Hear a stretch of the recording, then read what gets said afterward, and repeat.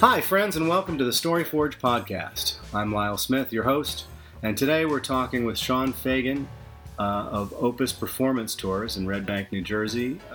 He founded this company, created this company some 20 plus years ago, where he creates, organizes, plans, and executes tours for musical groups all around the world. They travel to Europe and Eastern Europe and South America and all over the place. And there are choruses and orchestras and marching bands, all sorts of musical groups. And it really makes the groups what they are. He really has a hand in helping these groups become something bigger than maybe they even envisioned sometimes. So it's a really exciting business to be involved in. He does great work, but as a travel and performance business, the coronavirus pandemic has hit him very, very hard. But on the other hand, if you ask him, he has a lot of interesting ideas about where the industry is headed, how things are changing, how he's evolving in his own business, and it's an exciting conversation. So I hope you enjoy it. Here's Sean.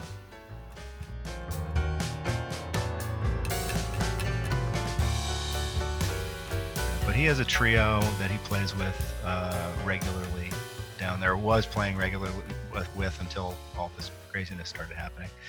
And he, like you, you're one of,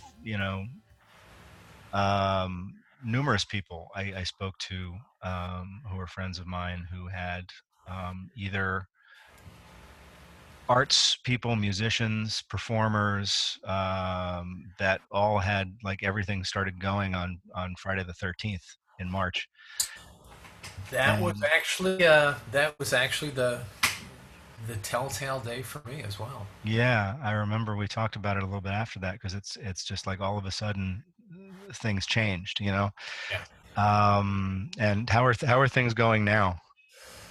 Um, Have things stabilized a bit, improved a bit? well, in all honesty, I don't think the travel business is going to improve until a vaccine comes around, or at Right. least the fairly sure uh, promise of a vaccine. So, Right.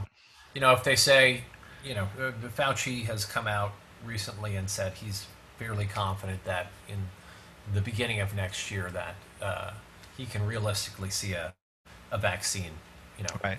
available. Until that time, no one wants to commit to anything. Right.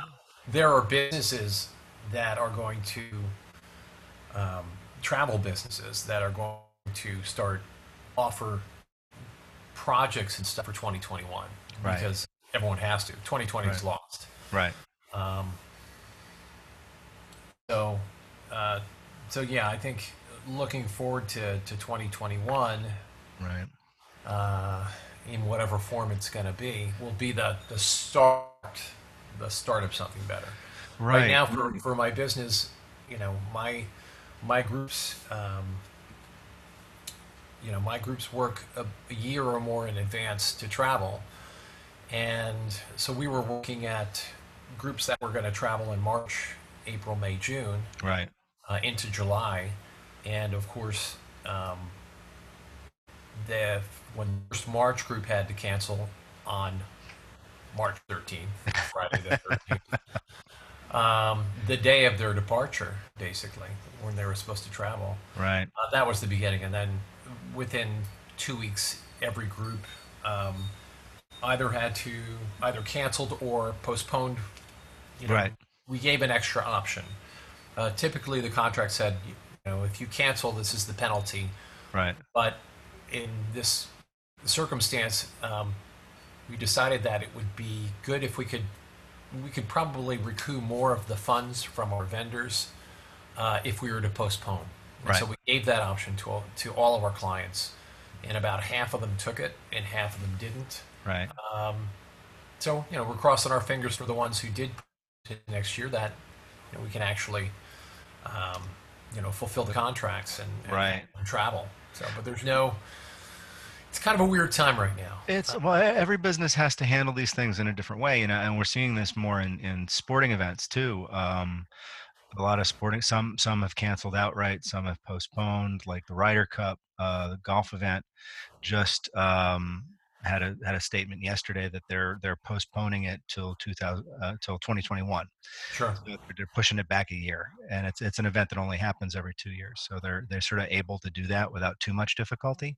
But you wonder why you would postpone versus can't just cancel outright. But your description makes a little sense. Yeah, it is. There's a lot of leeway for vendors right now to say we can't give you your money back, Right. but we can apply it towards towards X, Y, or Z. And Right. I've had that with a lot of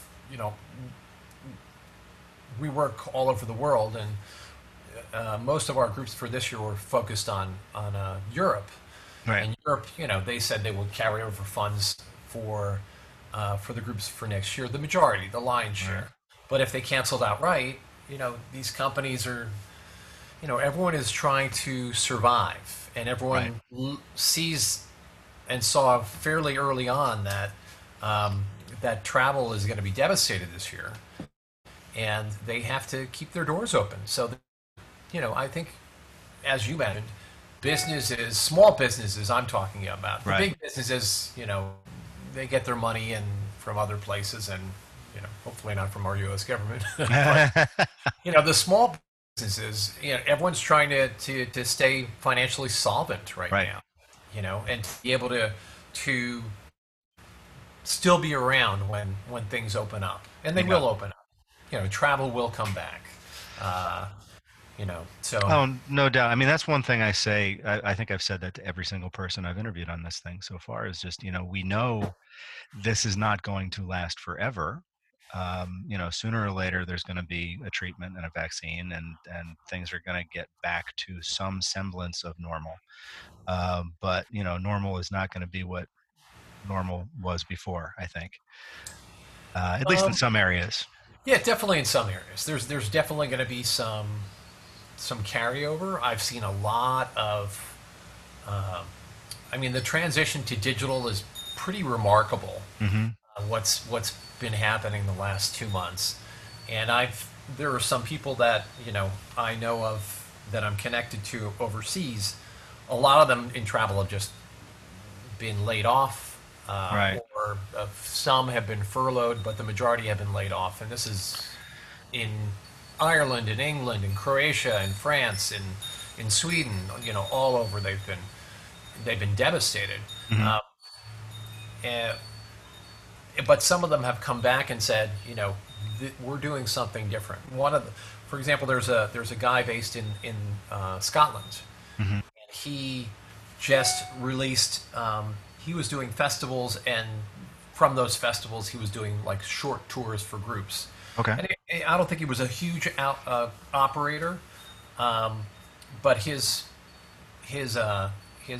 groups completely vanished, and his Yeah. work for the next year completely vanished. Yeah. And so he's pivoted to starting a website where, if you want to learn Scottish fiddle music, or if you want to learn how to play, Okay. so you got traditional Scottish musicians, Mm-hmm. and brought them all to a website and started virtual classes. Wow. So I've seen that. I had one friend who's a piano player, based in New York City, and he's had his own, learn my piano technique, or learn piano from me. He's had it for probably 5 years. Okay. I remember when he started it, and he's had a nice following, but he's wonderfully positioned. Yeah. Because people have got time on their hands. Yep. They're sitting at home. Yep. And, they've got access to a computer. So it's really blossomed and made people aware. So there's going to be a huge digital impact Mhm. for across so many different sectors. Right. And part of what's going to part of what will make it large and consistent is not just the younger people who have been who are digitally savvy, Right. and the middle people, who are still savvy but maybe not on the cutting edge. Right. But it's the older people too. This Mm-hmm. is across the age range, because the older people have over the last I had mentioned that I was hosting some gatherings on Zoom Right. for my family, and I have a very large family.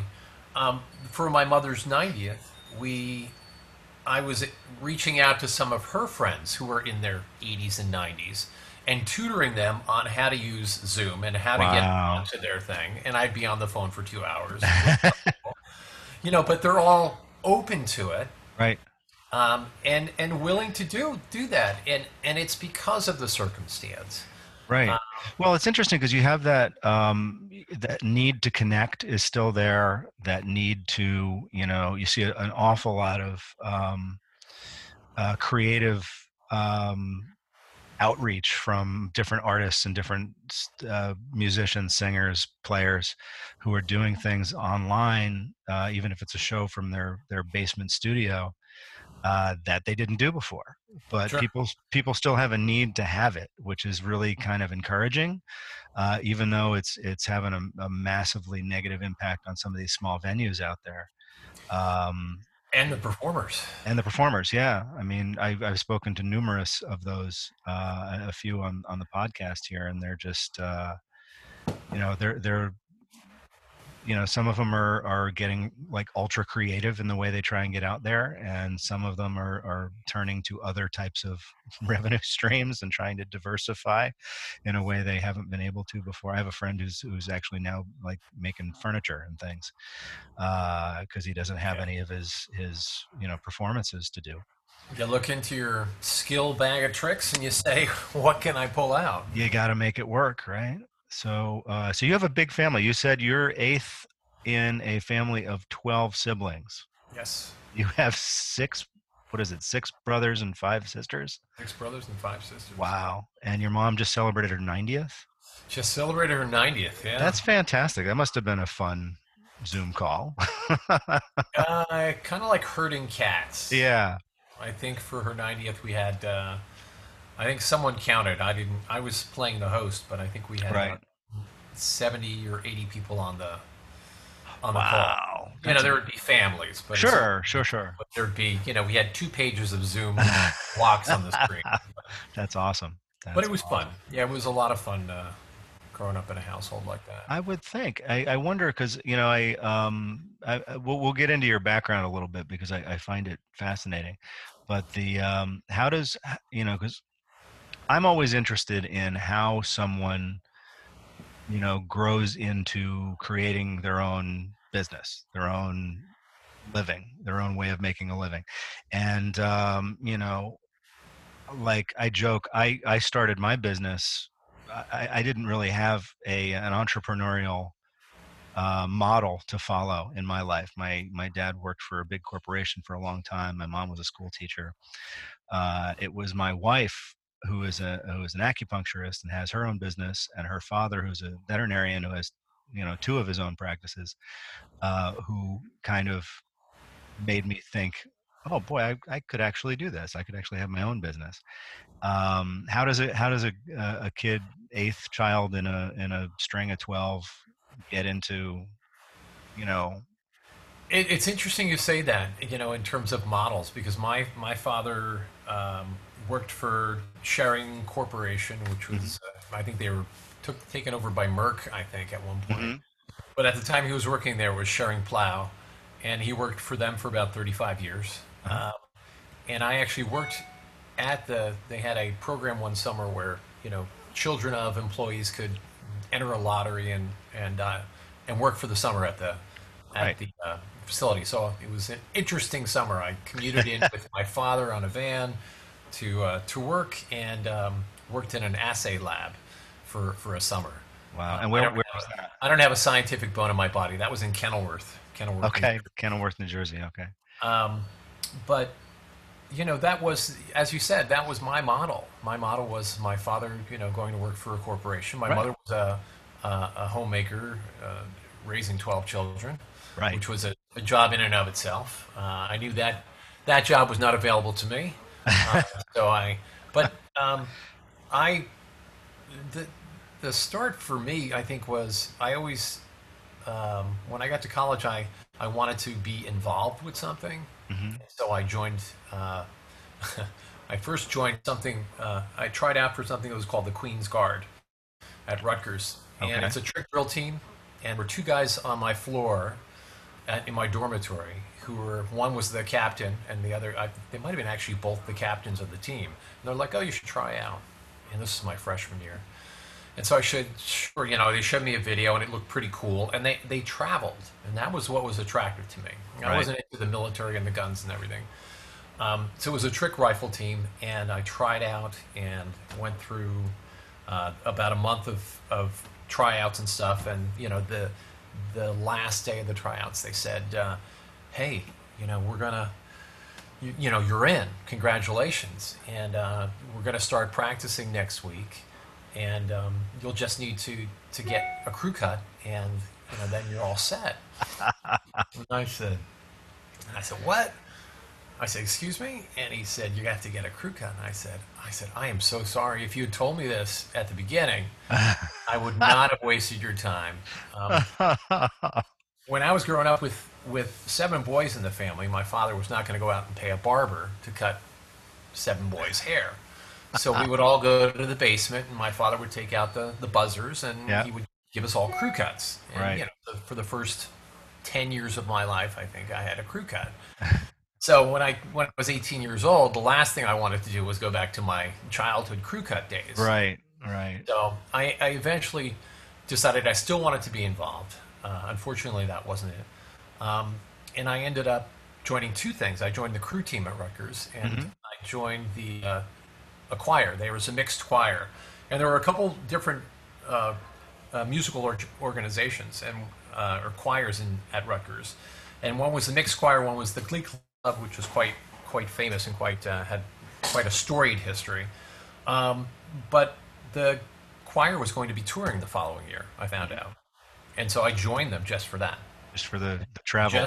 just so I could travel. And I had sung in a choir in high school, so I joined them for that, and that was the beginning actually of the work that I'm doing. I went on a tour the following year. We went to Poland during Solidarity time when Lech Walesa and Oh, wow.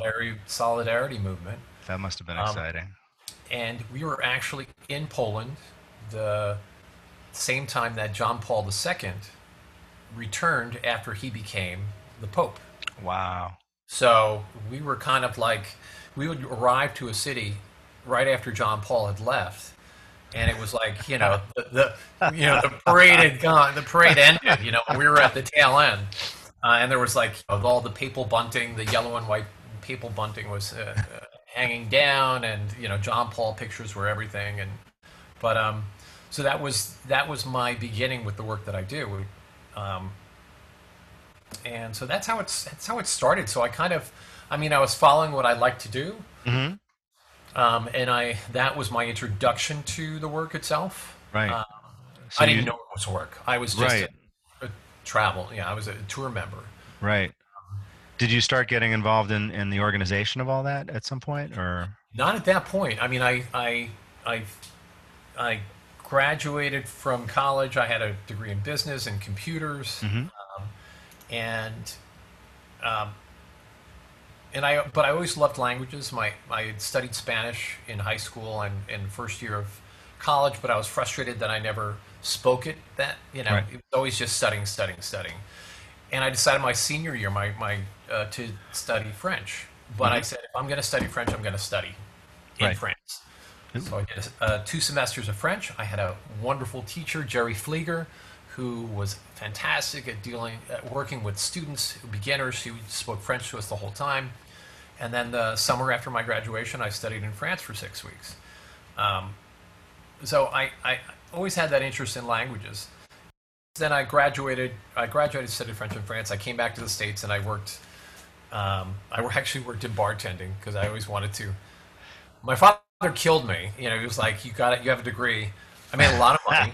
Yeah. I made a lot of money. Worked for about a year. Hmm. Made a lot of money, and then I decided to get a business job in my field, which was as an internal auditor. I hated it.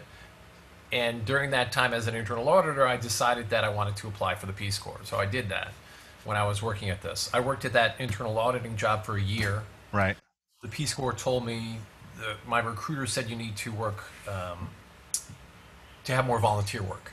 Okay. So I quit the auditing job and I went back to bartending. And I was always telling people at the time that I worked in bartending to support my volunteer habit.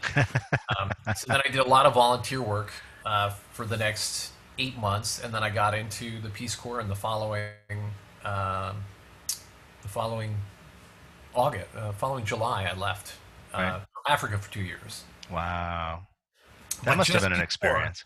It was, but just before I left there, because your question was about, how did I get into this work? Right. That's a long story to say. While I was bartending, and about a month before I was to leave for Africa, the director of the company that did the tour when I was in college, right, and my former choir director, and a bunch of the former singers came into my bar. I mean, which was kind of unusual because it was about 30 minutes away from New Brunswick. Right. Came into my bar, and I was like, holy cow. I'm like, hey, how you doing? And, the president of the company that had taken us said, oh, what are you doing? I said, well, I'm biding my time here. I'm going into the Peace Corps in a month. Right. Great to see you. Yeah. Very cordial. And that was that. And he said, oh, give me your number so we can stay in touch. And so I gave him my number. And about a week later, he called me and he said, listen, I was wondering if you can we have a group coming in from Leningrad, Russia. Okay. It's a girls' choir, and we need someone to escort them up and down the East Coast. They're coming in, and they're going to do they're going to Vermont for an organization called Project Harmony. This is the first group from Russia, and they're staying in homes, which my understanding was that was the first time that Russian kids were allowed to stay in homes in the U.S. And this organization was the only organization that the State Department would allow to funnel this group from Russia to Project Harmony. Project Harmony since, and even to this day, is much, much larger, and they've done wonderful things. Right. But that was the first tour, and I was the tour leader for that, and took them up and down the East Coast. And I said to the director, I said, you do realize I don't speak Russian? He said, I understand that. They have tour guides who speak Russian. So it was fascinating. And so I did the 2-week tour. It was a wonderful, amazing experience. And came back, and a couple weeks later, I left for, training for Peace Corps, and then I left for Africa for 2 years. Wow. And before I came back, a couple months before, I wrote a letter to the director. Right. And said, hey, remember me? Right. Got any jobs? And so he actually said, you can interview for a job when you get back. And because they had a position opening up, and it was always a small company. It was a nonprofit, always a small company, and they had a position opening up. And I interviewed for it like a week after I came back and got the job. So it was probably the smoothest transition.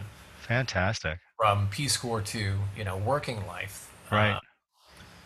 So that was my weird way of getting into it. So it was kind of a combination of pursuing the things I like and luck, just sheer luck, That's something that comes up over and over again when you talk to people about, especially people who have sort of an entrepreneurial spirit and have followed a path into whatever business it is they've created, is these sort of serendipitous moments that maybe you don't recognize them as that at the time, but you go back and look at them and you're like, wow, yeah, that was really sort of a stroke of luck there. Well, exactly. I mean, I don't even know why they were in town.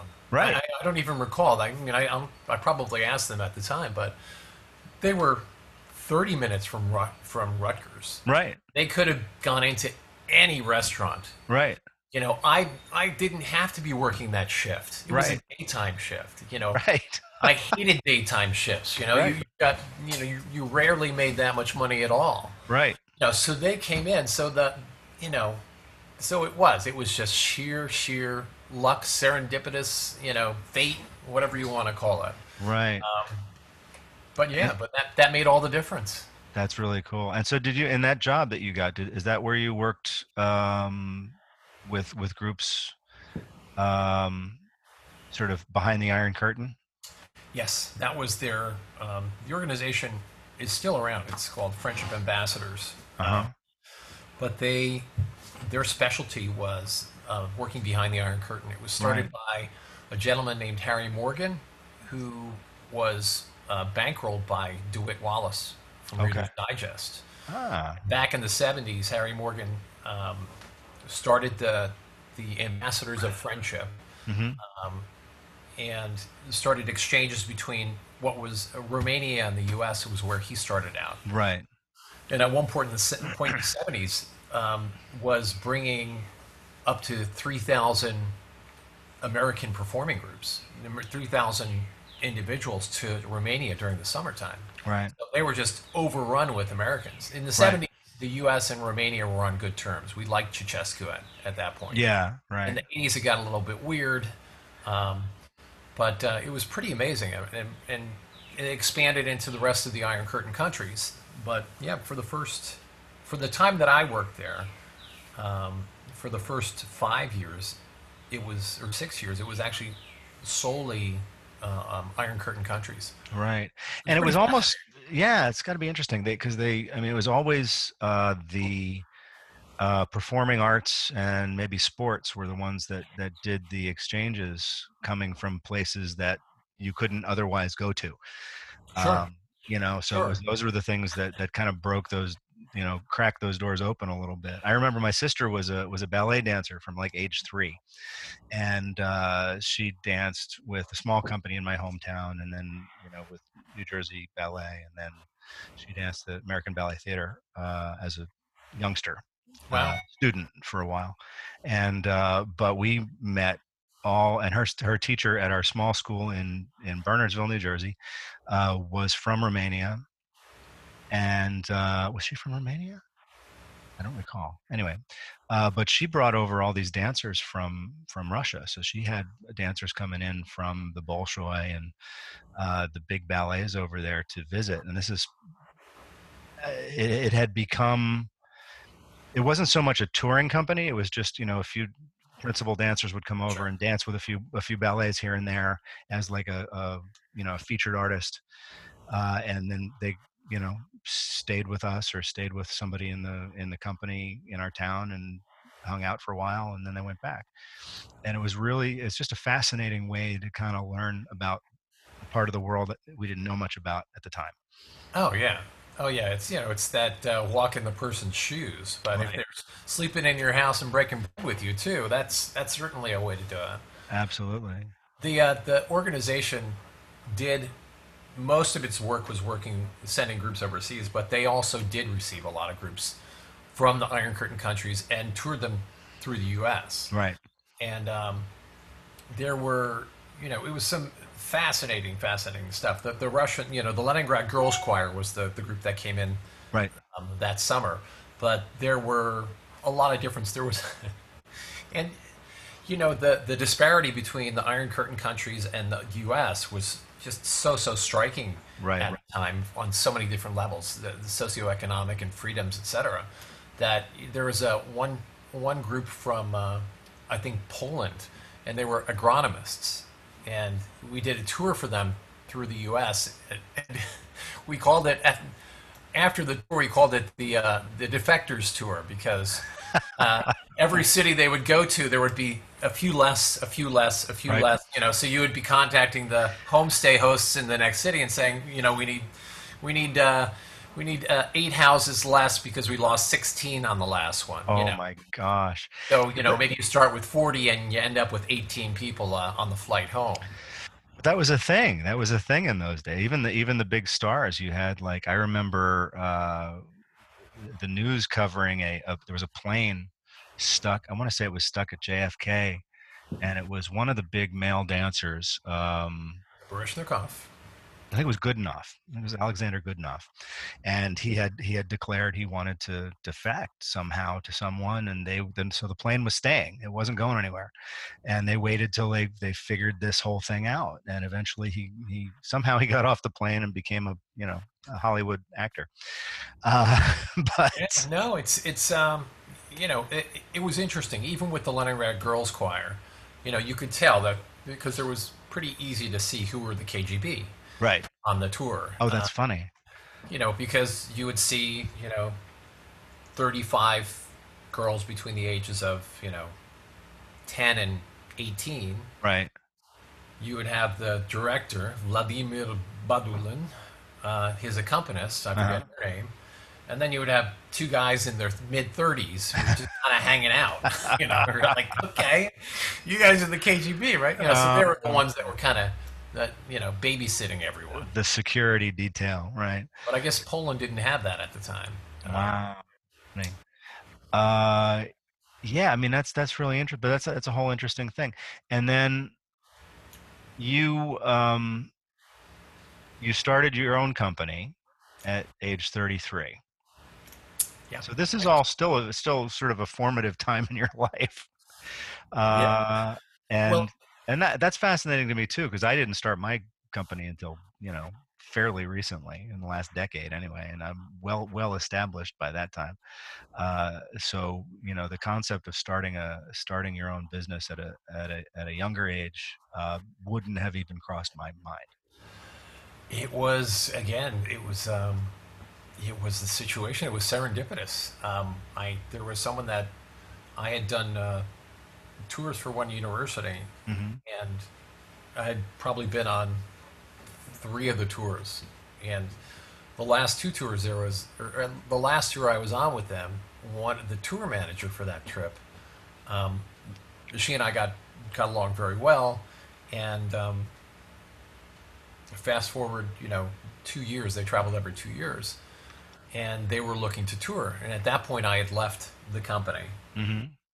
and there was a new director, and I didn't agree with the way things were going, so I left the company, and was kind of between work at that point. And this young woman reached out to me and said, "Hey, we want to go to Spain and Portugal, and would like you to do the tour." And I said, I'm no longer with that company. She said, "Yeah." I said, I'm not working for them. And she said, "Yeah, I know, but can you do it?" And I said, "Sure." And Wow. that's when it was because of that girl contacting me for that contract. Right. And I formed the company. I didn't know anything about any of this stuff, so I formed the company, and I got a bank account, and I did the work that I'd been doing over the last 7 years. Right. I just started doing it on my own. And yeah, did it that way, and it was interesting. I made an agreement with them at the time, because I wanted to do them a favor, since they were just. I was thankful that they were trusting me. Right. So I said, listen, this isn't normally how it's done, but what I would like to suggest is that I'll arrange your tour, and I'll charge you a flat rate per person. And it was a really low rate. It was Right. for the amount of work involved, and I'll charge you a flat rate per person, and that'll be it. And I'm like, okay, sure, and they were fine with it, Hmm. but they didn't really know how it was going to work out. Well, we had a payment schedule lined up, Hmm. and it came time for the final payment was coming up. This is probably about 2 months before the trip. Right. Final payment was coming up, and I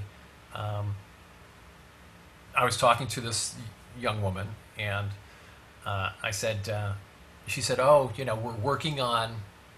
we're doing some concert fundraising, etc., for the final payment." Right. And I said, "Actually, you don't have to worry about that." I said, "I've got all the final costs," and we came in well under budget, and so you don't have to pay that final payment, and also we're sending you a refund for an overpayment. Wow. So they were just blown away by that. That's a nice surprise. Yeah, oh yeah, it's a lovely surprise. Exactly. Hi, here's the thing, but and they've been my clients ever since. You know, Perfect. so Yeah. Well, that's really interesting because that's another thing I talk about that a lot with every business person I deal with my clients even and how we're trying to communicate to their customers this idea of trust and how trust is really just a cornerstone to everything you do when you're doing it well, I think. And so this first one is all about trust. This little story of yours, yeah, yeah, it's you interesting. One know.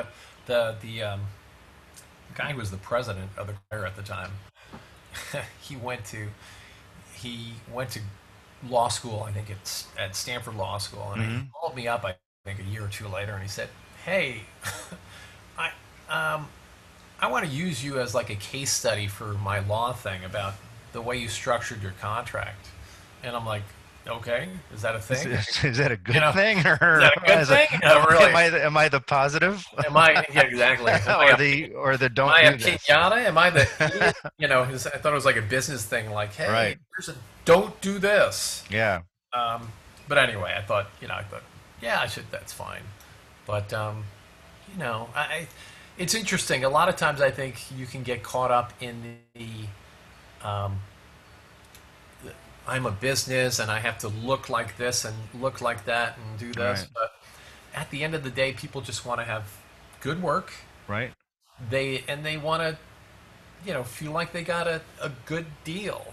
Yeah. Whatever that might mean. And Right. then if you do a good deal one time, for me, it's hopefully repeat business and make it easy for people to recommend you to other people. It's Right. everything, It's like Right. you want an electrician. Hey, can you recommend someone? Right. Do you have, well, this guy's good. What do they say? He's fast. He's really good. Uh, his prices are good. His prices are fair. Right. A lot of people, I used to think that if prices were, you want to get the cheapest price, but that's not the case. You Right. want someone to be fair. That's what you want. You don't Right. want you don't want it to be the cheapest unless the cheapest is the best work. Right. Right. I mean, you don't want to be the discount brand most of the time, but you want to be, you want to feel like you're getting what you paid for. You know, Sure. Neil Gaiman, the writer, did this speech one time. He was talking about all about how he got started as a professional writer and he started writing for other people and doing work for other people and whatever, and he said there were three things. Let me see if I can remember this properly. Three things he had to do. You have to be The work has to be really good. uh, the work has to be on time. You have to live up to the promises you make, and you have to be pleasant to deal with, right? And he said over time he discovered he didn't really need to have all three. He only needed to have two for any given client. If the work is good enough and the price is right and you live up to your everything you promise, uh, they don't mind as much if you're a little If snarky. you're a jerk, yeah. If you're a You're jerk, right. You're right. if you're easy to work with and the price is right and you live up to everything, they'll forgive the slipping of a deadline a little bit. Yeah. So it's like it's kind of it's a triangle, and if you have, as long as you have two of them anchored down, the I third agree got with to that. take care of itself. And I think there's a lot of truth to that, Yeah. because I think everybody kind of understands that too, because in their own life they have to, if every once in a while you drop the ball on something, and we all do sooner or later. If you understand that that's part of what you're doing, we tend to be more forgiving. Particularly if you have a background with a group. Let's say Right. you've done multiple things. They know that your quality is consistent. Right. The McDonald'sization of stuff. Right. People want to know that. For us, we go to different countries, and people want to know if they go to this next country that the experience is going to be consistent with what they've had in the past, which is Right. hopefully a good experience. Absolutely. So Absolutely. no, I agree with that. It's interesting how it always goes back to the power of three. It's always kind of a magic number. It really is. But in your business, you deal with performing groups and tours kind of all over the world. So that has all kinds of different moving parts depending on what type of group it is, what type Sure. of trip it is, where you're going, all that kind of stuff. You mentioned to me a while ago you were working on something in South America, which is a whole different part of the world that I have no experience with South America at all myself. Oh, Uh, fantastic. I mean, yeah. one of my favorite countries down there is Argentina. Mm-hmm. Um, but yeah, Argentina's wonderful. The seasons are reversed, so it's wintertime down there right now. They're moving Right. into winter. Okay. Crossing their fingers on that one with the virus. Everything Sure. is still shut down until September. Actually, Right. hotels, etc., are shut down until September. Oh wow. Um, but it's a wonderful country. They had a lot of European immigrants in the early 1900s. Mm-hmm. So that's flavored the more cosmopolitan Buenos Aires. But even if you get outside of the city, there are just some lovely cities further afield, and it's such a wonderful mix of European and South American at the same Right. time. It's great, and they have a wonderful music tradition. Um, there's a fantastic history for the region, so it's a fascinating destination, and I think people are pleasantly surprised when they get down there how comfortable it feels for them. Right. What type of groups do you deal with? You're dealing mainly sort of classical groups, singing groups, choirs, Choral groups, orchestras. yeah, choral groups, orchestras, marching bands, jazz Oh, ensembles. So any performing group, and they're non-professional. So they yeah. can range from children's choirs to semi-professional adult orchestras. Right. But they're all looking for exchange. They're all looking to be highlighted, to be featured, Mm-hmm. and to play in some beautiful venues. I mean, Yeah. and it's wonderful because this kind of business is different than people who go on a group tour and they, go to Italy Right. and they, they look out the window and they see X, Y, and Z. Right. It's like Clark Griswold. What is he? Went to the Grand Canyon. Like, okay, and you get in the car and you're like, but with the performing groups, there's so many opportunities. I mean, the nature of the performance alone is you are going and you're meeting other people. Right. You're going to perform. You're going on this tour and you are giving to people. Right. That's the big difference. So you're not going to take everywhere you go. Wow. You're going to perform. You're going to and these are free concerts 95% of the time. They're giving Right. a free performance. Wow. And we'll try to connect with the local charity and say, how can this performance be a benefit to your community? And that opens up doors because they're Okay. kind of, they're taken aback sometimes because a lot of times they're used to Americans coming in saying, give me this, give me that, give me that. Right. So when you come in and you say, what can we do for you? Right. It opens up doors and it opens up hearts and minds, as they say. Right. It shifts the whole perception of it, and so I mean, Makes they're people really think. right.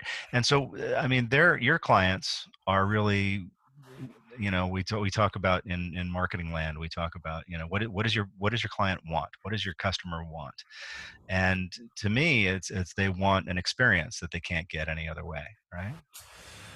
They are 95% of the directors and the groups. Let me just put aside, there's one type of director who is going for the glory. Yeah.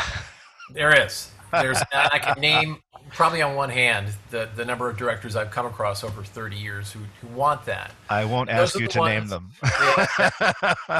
They're the ones that are in it for themselves, Right. not so much the groups, and they're kind of, taking the kids for a ride, and they'll perform, a concert every day or every other day, and Oh wow. and exhaust it, Right. the group. But 95% of the other directors and the travelers, the performers themselves, are looking. They're looking to sing in nice venues, be it historic. Sometimes the historic ones are not the acoustically best. To Right. sing in a nice acoustic venue, to sing for an audience, and to maybe have exchange with another group, share the stage with someone, or to meet with someone, have social time with them after the fact. Um, and that's really the that's the opportunity there.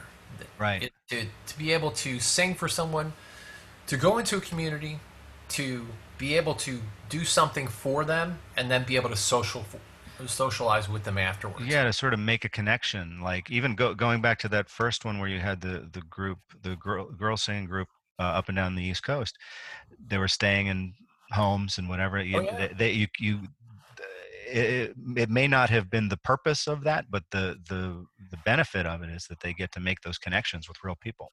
Oh, it's tremendous, and the what can come of that simple interaction, because it's either it can happen in an evening Yep. at a concert, or it can happen over the course of several nights if someone is staying in a home. But I've seen directors. There was a director in the Midwest who went to Bratislava, Slovakia, Hmm. and met a music teacher there. They fell in love and they got married. That's awesome. They're now living and raising a family in the Midwest. I've seen college kids go to Russia, come back from Russia, and change their major to Russian studies. Wow. So there's a um, it, worst case scenario is that people are going to come away with an awareness that there are other things on the planet other than the United States. Right. Open up their perspective a little bit. You also when you're overseas, you come to appreciate the things that you miss about the states. Right. And then when you come back to the states, there are a couple things maybe from the other country that you're like, Right. that's kind of cool. I wish we had that here. Right. Right. I mean, I remember. I am not nearly as world traveled as you, but I have cousins in Ireland and Northern Ireland, and I've been to Britain and Scotland and all. But the thing I always noticed most, the thing I took away from my trips over there, was always this sense of um, time and this sense of history that European cities have that we don't have here. It's like, so when you go and talk about this old building, and I laugh here because moving to Florida 5 years ago, we don't have the sense of history that we even had in the Northeast. Sure. So a 200-year-old building was ancient Oh, I know. where I I know. grew up, and you go over there and it's like you're looking at millennia. Some You of these know, and buildings. it's interesting because we come back with that take, and we're like, oh, we love and it's Mhm. true. I mean, you got to love the history and everything else Yeah. behind it, and even for I toured with a brilliant mixed choir from East Tennessee State University, Hmm. and they were just fantastic. And there was a venue in Italy that we went into, and it was a very historic church, and I forget the exact venue, but it was a beautiful church. Mozart had performed there. It's like one of those Mozart had performed just about everywhere, but Mozart performed there, and and that always, that history always strikes me. And that evening, I just said to them before the concert, I said, just remember that you were singing in a place that Mozart performed in, X amount of years ago. Right. And if you can imagine that, you know, the notes that Mozart sang are in stones in the walls, and you're Right. adding your voices and your notes to that same stone. So, Right. just to give a little bit of perspective. But the flip side of that is I heard from more than one person in my travels in Europe about how they loved the United States, and they loved how things could change and you could do different things and how you could build things in different places, and they liked the dynamic of the states. So it's kind of funny Right. because we love the solidness, the this cathedral has been here for 1,000 years Right. sort of thing, and there are those in Europe who appreciate the dynamism that we have in the United States. So everyone's always kind of, the grass is always greener sometimes. Yeah, I mean, it's funny because it's always, we, what is it? They say change is hard for people, right? But, and the other thing they say about New York City is the only thing you can be sure of in New York City is that things are going to change. Yeah. One building's going to get knocked down, another one's going to get built up right in its place, and even if it's something, that had a history and a love and a fan base, Well, thank you for those Jeff things. Dionassis and and the New York Preservation Society. Absolutely, absolutely. And some things, it's an interesting what dichotomy of perspective on how to maintain and capture the history and appreciate the history of a place, and yet still be a vibrant, growing, thriving city. Yeah. Or and even in businesses too. I mean, you can't. We're talking about how we started this conversation was, um, how many people and businesses are finding new ways to do things now because they have to. And you can't hold on. If it's ever been clear, it's clear now that you can't hold on to everything you've always done in the past just because you like it. You have to Yeah. hang on to it because it's Well, doing. you can hang on for your, at your own peril. Well, that's it. That's it. You have to be able to adjust and change and grow and all that. So, what do you see? What's how's your next steps? How's your future looking at the moment? Um, I think the future. Listen, travel is going to come around. Hmm. Uh, I have my thoughts about some ideas that I think people are definitely going to want to gather. There's going to be huge parties, and I think Absolutely. there is going to be a whether people realize it or not, there is going to be this innate desire to gather together um, in a large way. And I'm not talking just family gatherings or seeing your friends. It's just um, uh, gathering together. The what this virus has done for group performances, and in this case, I'm talking about um, bands and orchestras and choirs, particularly. It's made everything virtual, Right. which doesn't work by any stretch of the imagination. Um, and all of these directors are kind of facing this existential crisis of, we can't gather together as singers. I can't teach a group together. Um, and so when people can do that, this is, you have to imagine that since March, going through most likely until possibly even June of next year, people will not be allowed to join together to sing together. Right. Choirs will not be allowed to sing together. Right. Orchestras will not be allowed to play together unless you have some crazy little cocoon thingy going on. Right. So there will be a huge need for that. Hmm. We are social animals, and there's going to be a huge need for it. And I think the first step for me is to figure out what kind of to set up an opportunity for people to get together to sing, Right. and to make those arrangements. The question is timing, and the question is, what genre of group. Choirs are a lot of different types, etc. So that's Well, always right. the thing. It's as far as timing, that's everyone's best guess. Well, right. I mean, there's that, but I think you're right. You're hitting on something really interesting there. In that, I think because of the time we've had without it right now, and I mean, your specialty is one type of music, but any kind of music, any kind of performance. I talked to a friend who's a costumer on Broadway, and they still don't know what's going on there. Um, that when we do get back to a space and a time when we experience an event like that, a performance like that, we're going to have a whole new energy where we're reminded why we liked it in the first place. Yeah, and Why that was important to us in the first place. and I think there will be those um, who maybe weren't the biggest fans of a live performance. I'm not a huge concert goer as far as non-classical. Right. I'm not a huge concert goer, but I had tickets to go to the PNC Arts Center Right. in August, and probably the first concert I'd done in a couple of years. Hmm. And I was disappointed. Yeah. It was Yeah. getting.